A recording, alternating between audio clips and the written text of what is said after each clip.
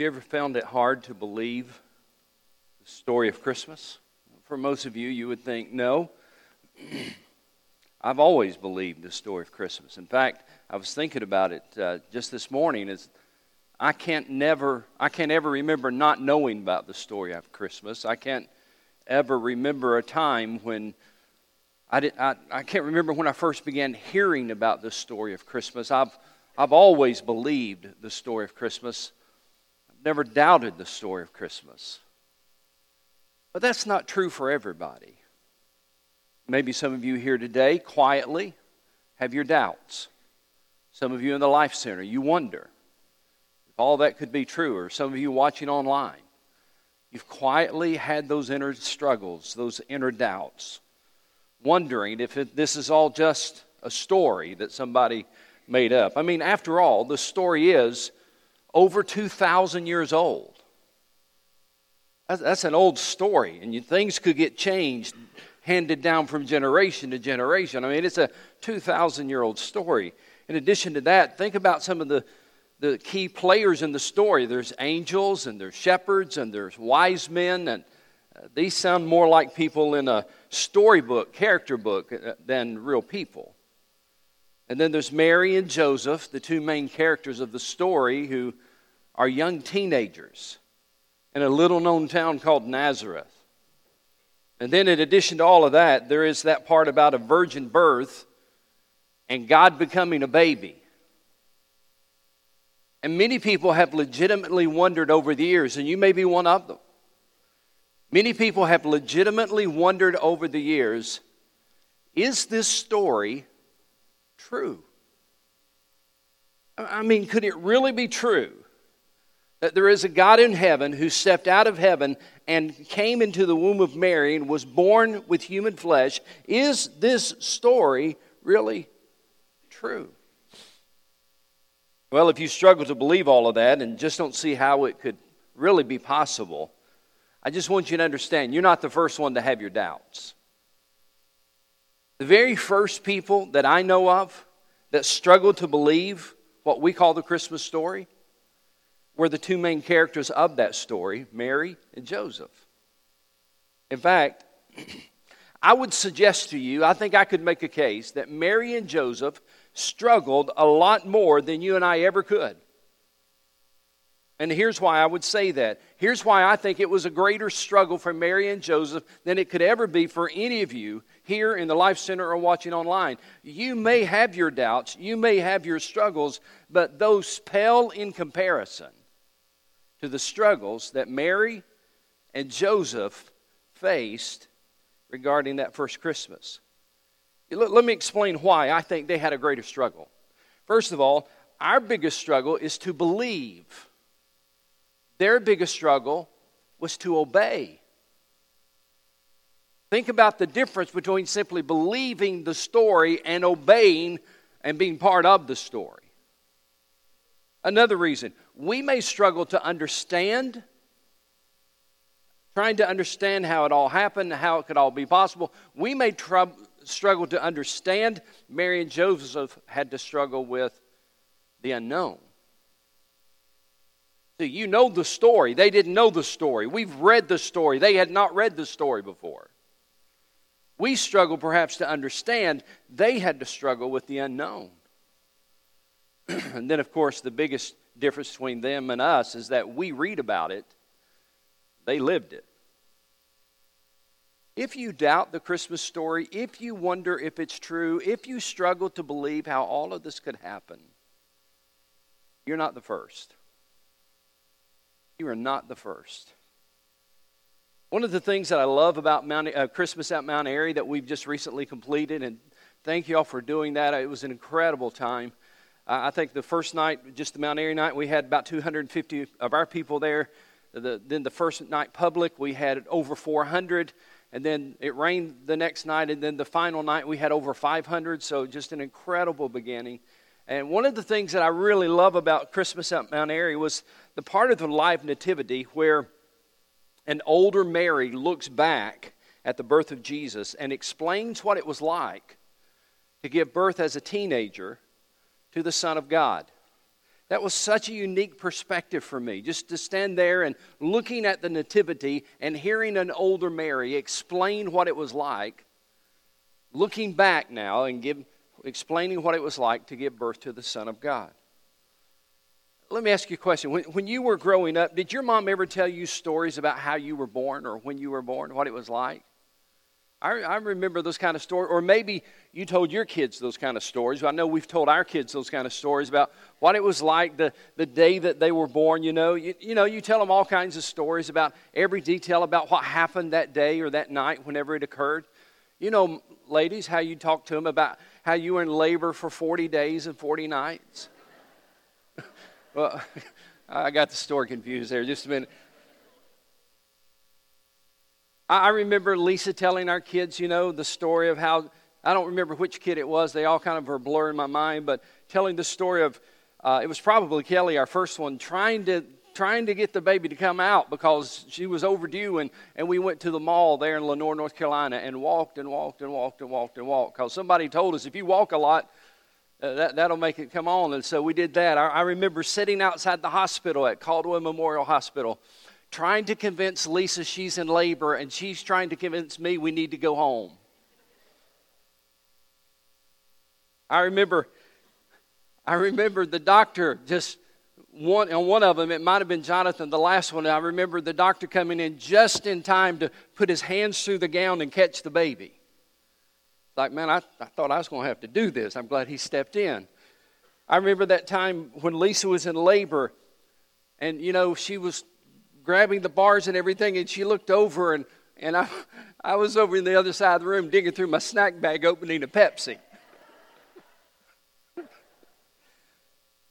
I mean, there's all kinds of stories like that you tell your family, you tell your kids, hey, this is what it was like when you were born. This is what your dad did. This is what I did. This is where we were. If you've had a baby, you've got a story. You and I could go back and talk to Mary and say, Mary, tell us your story. Tell us your baby story.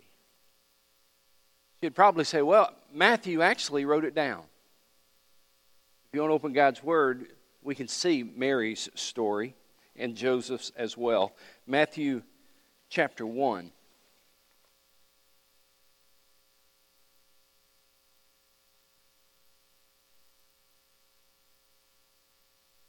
Matthew chapter 1. I'm going to read verses 18 and 19. It says, This is how the birth of Jesus Christ came about.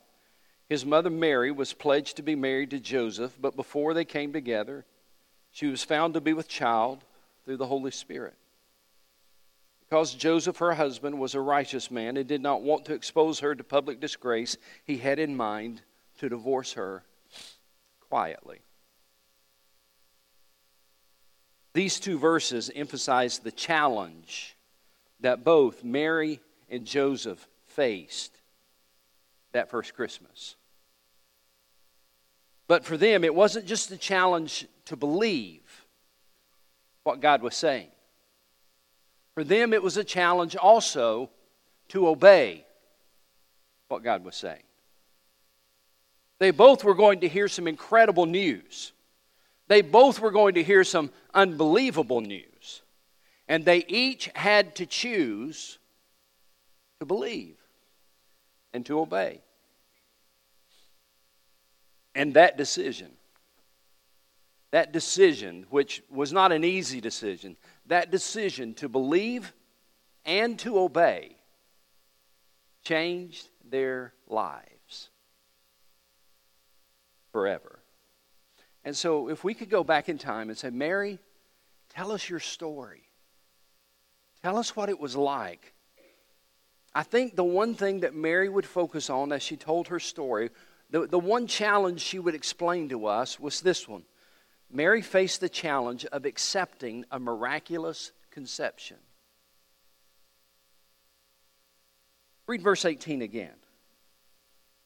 This is how the birth of Jesus Christ came about. His mother Mary was pledged to be married to Joseph. Now, in that day, they had this betrothal, if you will, this time where it was deeper than our engagement.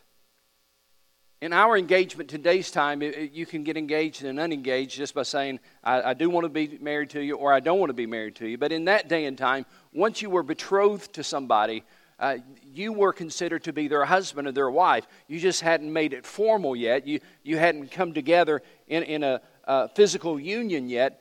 But during this engagement period, it was a done deal. You were considered to be the future husband or wife of that individual. And so Mary, look what it says again.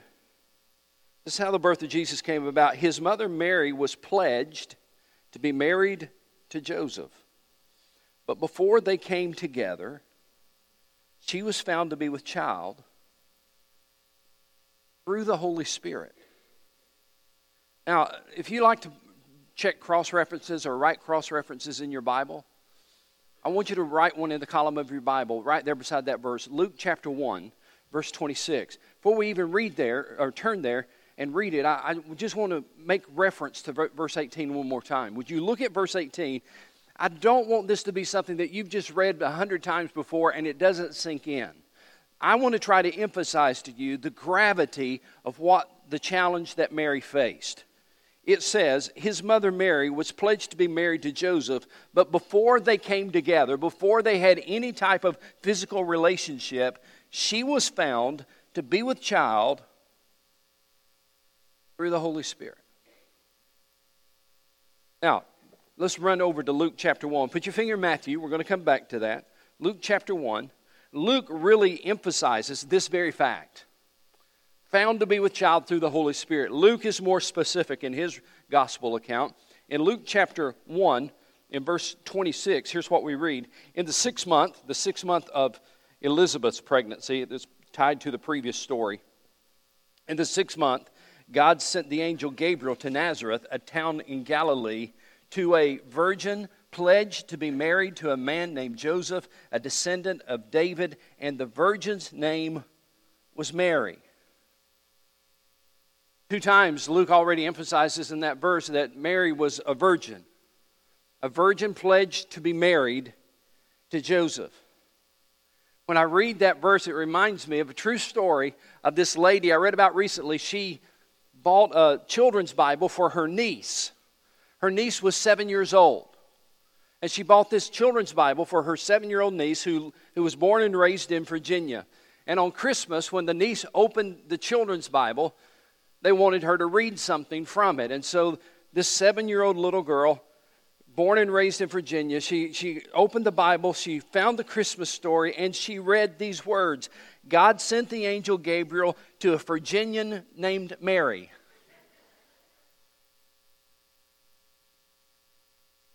Well, that's easier to believe, isn't it? It's easier to believe that she could be a Virginian than what Luke says. Just want to take a little time here because over 2,000 years ago, on the night the world has come to call Christmas, there was a Jewish young girl, who went through the experience that countless mothers before and after her have gone through, the experience that many of you have gone through, the experience of giving birth to a child. That's what Mary went through, but you need to understand something. It was like no other birth in all of history. And there's 2 reasons for that. One is because there was no human father. Luke tells us this. He emphasizes this in verse 26, 27, and 34. Look what he says. In the 6th month, God sent the angel Gabriel to Nazareth, a town in Galilee, to a virgin pledged to be married to a man named Joseph, a descendant of David, and the virgin's name was Mary. Verse 34, skip down. How will this be, Mary asked the angel, since I am a virgin? There is no human father involved in this situation. And the challenge that Mary faced, as you struggle with, is this story true? The challenge that Mary faced was the challenge of believing that it could be true. The challenge of believing that she could have a child without that child having a human father. But not only was it just the challenge of believing that she could have a child without a human father, this was a different type of birth for another reason, because this was no ordinary child. Look in Luke chapter 1, continue as we read verse 35. The angel answered, "The Holy Spirit will come upon you, and the power of the Most High will overshadow you." That's how you're going to have a child without a human father. But notice the rest of the verse. It talks about this child. So the Holy One to be born will be called the what, church? This is not going to be the son of Joseph. It's going to be the Son of God. There are no sexual overtones there. This is simply Luke explaining that the Holy Spirit is going to place within Mary's womb the life of a child without the need of a human father. And it says in this verse, in verse 35, that this is no ordinary child because it is referred to as the Holy One. The Holy One, the one without sin. And then it described as the Son of God. You see, the challenge that Mary faced was believing that God could do the impossible, that God could, watch this, that God could create new life in her womb. The challenge that Mary faced was believing that God Himself was going to take up residence in her body in the form of a baby. I mean, how do you believe that? How do you ever come to accept that as being true? Yet that's exactly what Mary did. Look what it says in verse 45. Blessed is she who has believed that what the Lord has said to her will be accomplished.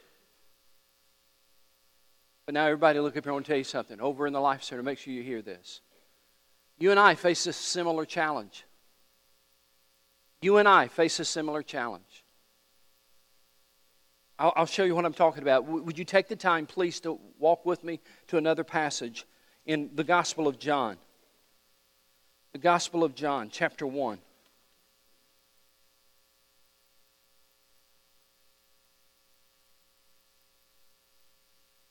John chapter 1. Look at verse 12 and 13. Please make sure you follow along with this. If you don't have your Bible with you, at least listen carefully and closely to what these verses say. John chapter 1 talks about the similar challenge that you and I face. It says, yet to all who received Him, Him being Jesus, yet to all who received Him, to those who believed in His name, He gave the right to become what, church? Children of God. And then watch this. Watch verse 13. If you don't hear anything else, hear this. Children born not of natural descent, nor of human decision, or of a husband's will, but born of God. You might want to underline that. But born of God. You see, every time somebody places their faith in Christ, there is a new birth that is very, very similar to the virgin birth. The virgin birth was an act of God. And the new birth is also an act of God. The virgin birth was something only God could bring about. And the new birth is something only God can bring about. The virgin birth was not by human activity, nor is the new birth by human activity. As it says so clearly in verse 13, children born not of natural descent, that is, by the natural means, nor of human decision or of a husband's will, but born of God. Here's what I want you to focus on today. When Jesus was born in Bethlehem, God was taking the initiative to help you deal with your sin. I want you to think of the implications of that for a moment. I want to help you understand the ramifications of Jesus being born of a virgin in Bethlehem and the truth of that story. I want you to think of the implications for a moment. God was simply taking the initiative. to help you and I deal with our sin.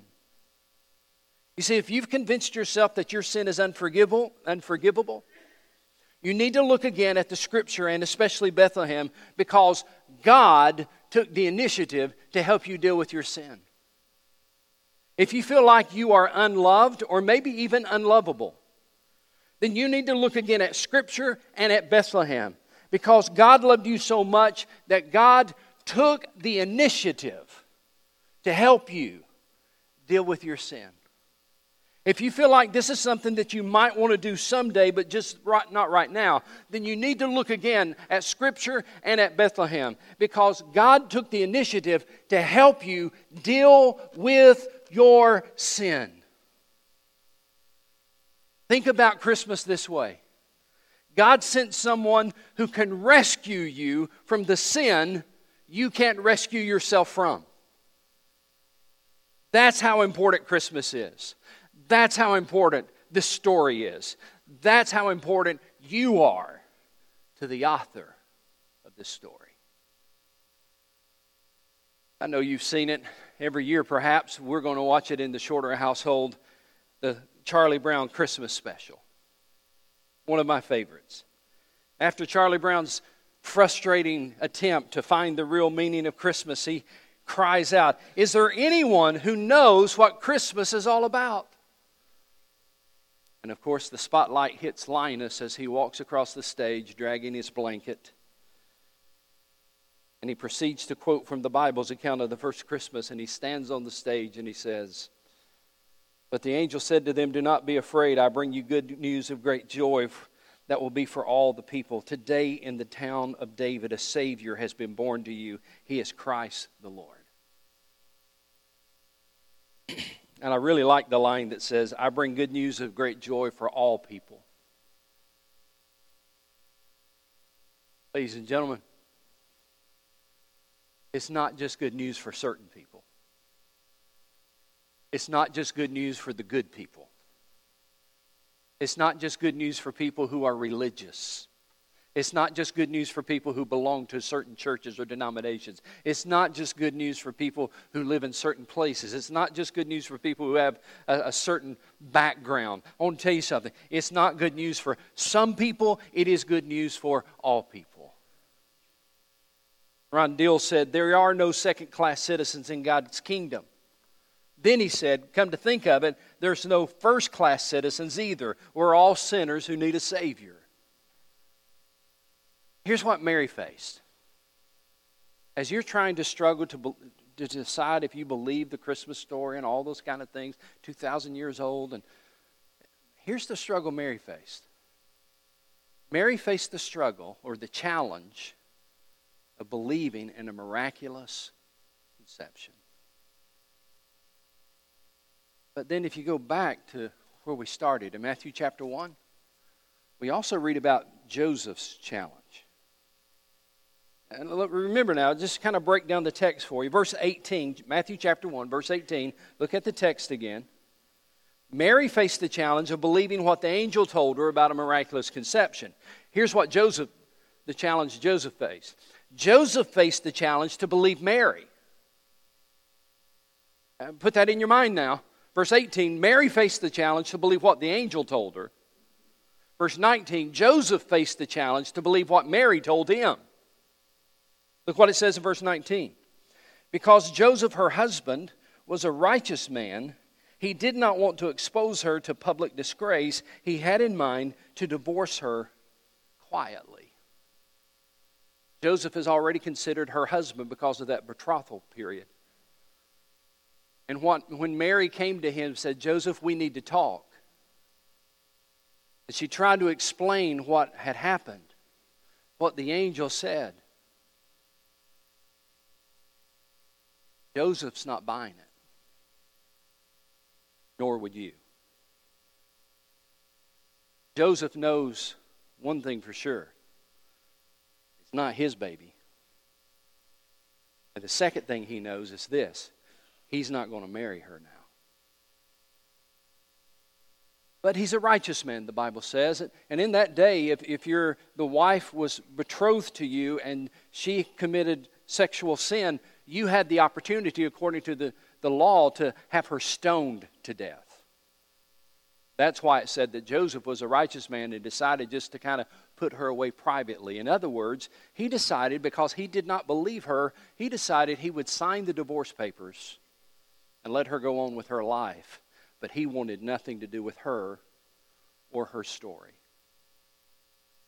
He was going to sign the papers, send her on. Verse 20. But after he had considered this, an angel of the Lord appeared to him in a dream and said, Joseph, son of David, do not be afraid to take Mary home as your wife, because what is conceived in her is from the Holy Spirit. She'll give birth to a son, and you're to give him the name Jesus, because he will save his people from their sins. Don't you know Mary loved it when Joseph came back with his head down and said, honey, I'm sorry. Don't you know she loved it when she got to say, I told you. You wouldn't believe, but I told you. I don't want you to notice something here. Don't miss this. Verse 21. She will give birth to a son.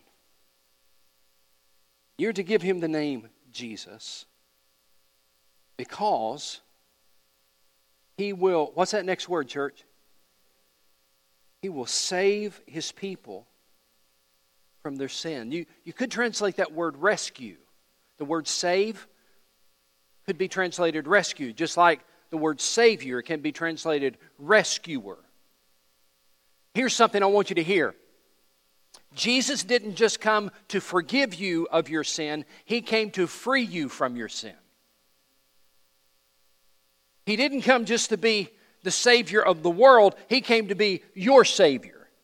Some people just don't realize how badly they need to be saved. As long as you think, I'm not that bad of a person. I'm pretty good. I'm an okay guy. I'm an okay gal. I'm not that bad. You're the person in most danger. I want you to hear that again. Over the lifetime, I want you to hear this. As long as you think you're pretty good and you're not that bad and you don't have that many problems and you don't really need a Savior, you're the person most in danger. The person who realizes he needs a Savior is the one who is most open to receiving a Savior. But if you think you don't really need saving, then you're not open to what God wants to do for your life. It's kind of like what's been happening in my life lately. I think it was this past week, kind of lose track of time, this past week or week before last. I'm in the process of getting some new glasses. Had mine forever, and I just need new glasses. And so I hate that process. I hate trying to find new glasses. And so anyway, I took my wife with me. And the lady said to me, she said, we sat down. I promise you, this is what she said. We sat down with my wife, said, I'm here to pick out some new glasses. She looked at Lisa and looked at me, and she said, so you operate under the principle, happy wife, happy life. I said, yes, ma'am. Mama raised an ugly boy, but not a dumb one. So, really, I took Lisa because I hate trying to find glasses. I hate the way I look in glasses, and I'm never happy with any glasses. And anyway, the whole story, long story short, is this. She asked me the question. The question. The lady asked me the question. The question is this. Do you need single vision or progressive lenses? Then she looked at my paper that I handed her. I looked at Lisa because I knew what she was going to say. I said, I want, notice how I worded this, I want single lens. She looked at the paper and said, but the doctor said you need bifocals. And then she looked at Lisa, and Lisa said, that's right, he needs bifocals. Now listen to what I said. I said, I don't need bifocals. I take my glasses off when I need to read. I don't need them to read. I can read fine without glasses. I'm reading today. I don't need glasses to read. I just need glasses to see you people. I need glasses to drive. I don't need glasses to read. I don't need bifocals. So we had this debate there in the eyeglass shop about, here's what the doctor said you need it. Lisa says that I need it. She's giving me that look like, you know you need. Guess who won? I did. I hadn't ordered them yet, but when I order them, it's going to be the single lens or whatever that's called. Single vision, I think it's called. Because here's what I'm convinced of. I don't need bifocals. I can get along fine without them. I just take my glasses off. Some people are like that with Jesus. They're unwilling to admit their need. And you know why?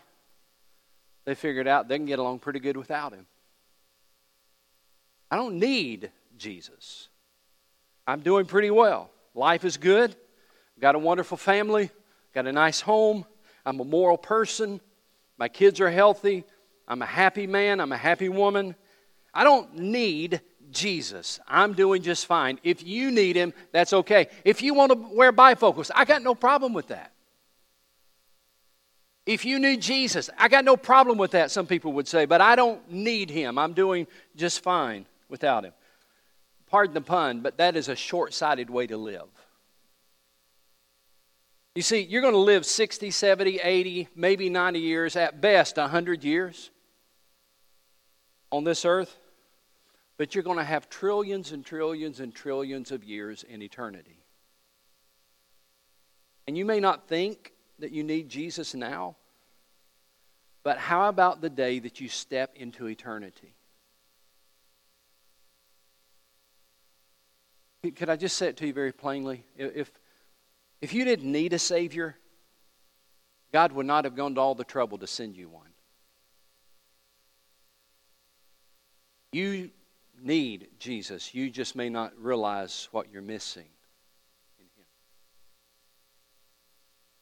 I want you to, before I close, I want you to consider the emphasis not of his birth, but of his death.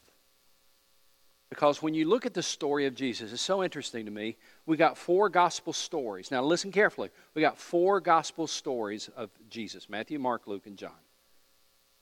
Matthew and Luke are the only ones that really tell us the Christmas story. Only 2 out of the 4. Mark just starts when Jesus is an adult. John starts back in time, in the beginning, basically. And so Matthew and Luke, only two of the 4 tell us the Christmas story. But now go to the end of his life. When you look at the end of the life of Jesus, Matthew devotes 3 chapters to the last 24 hours of the Lord's life. Mark devotes 3 chapters to his last day. Luke devotes 3 chapters to his last hours, his last day.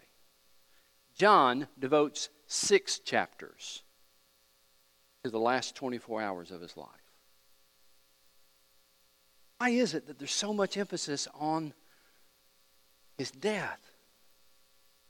Because Jesus was born to die as a sacrifice for your sins and mine. He didn't just come to forgive you of your sin. He came to free you from them. And when he was born in Bethlehem, watch this, look up here. When he was born in Bethlehem, he was taking that first step towards the cross. And the reason he was born of a virgin, born without a human father, the reason he is the Son of God, that God in heaven was his Father, is because God sent him on a rescue mission. That's why the angel said to get to Joseph, he will be the Savior of the world.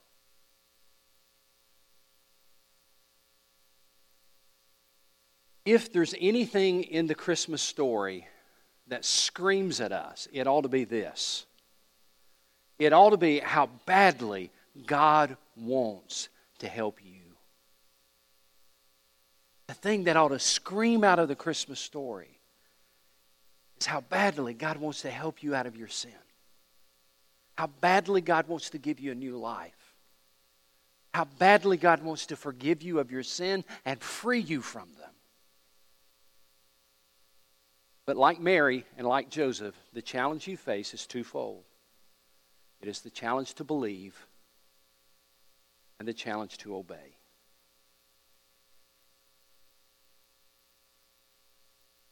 Bow your heads with me. Every head bowed, every eye closed. Would you listen to this word? I read it earlier. I want you to hear it one more time. Yet to all who received him, to those who believed in his name, he gave the right to become children of God. Children born not of natural descent, nor of human decision, or of a husband's will, but born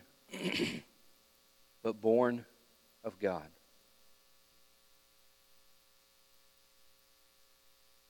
The new birth that God offers you is much like the virgin birth that he offered Mary. It is the sheer act of God.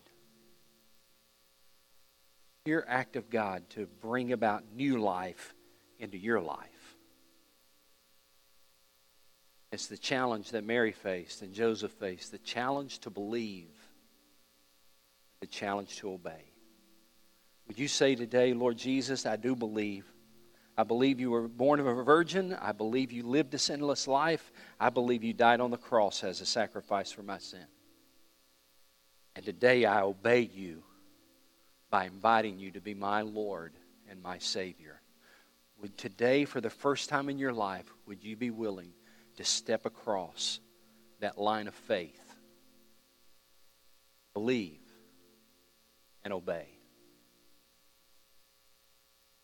Over the Life Center, you can go to Jeff or someone there down front to counsel with you, pray with you. Here in this sanctuary, I'm here to pray with you, to help you. Father, in the name of Jesus, for his sake and for our sake and for his glory alone, we pray in Jesus' name. Amen.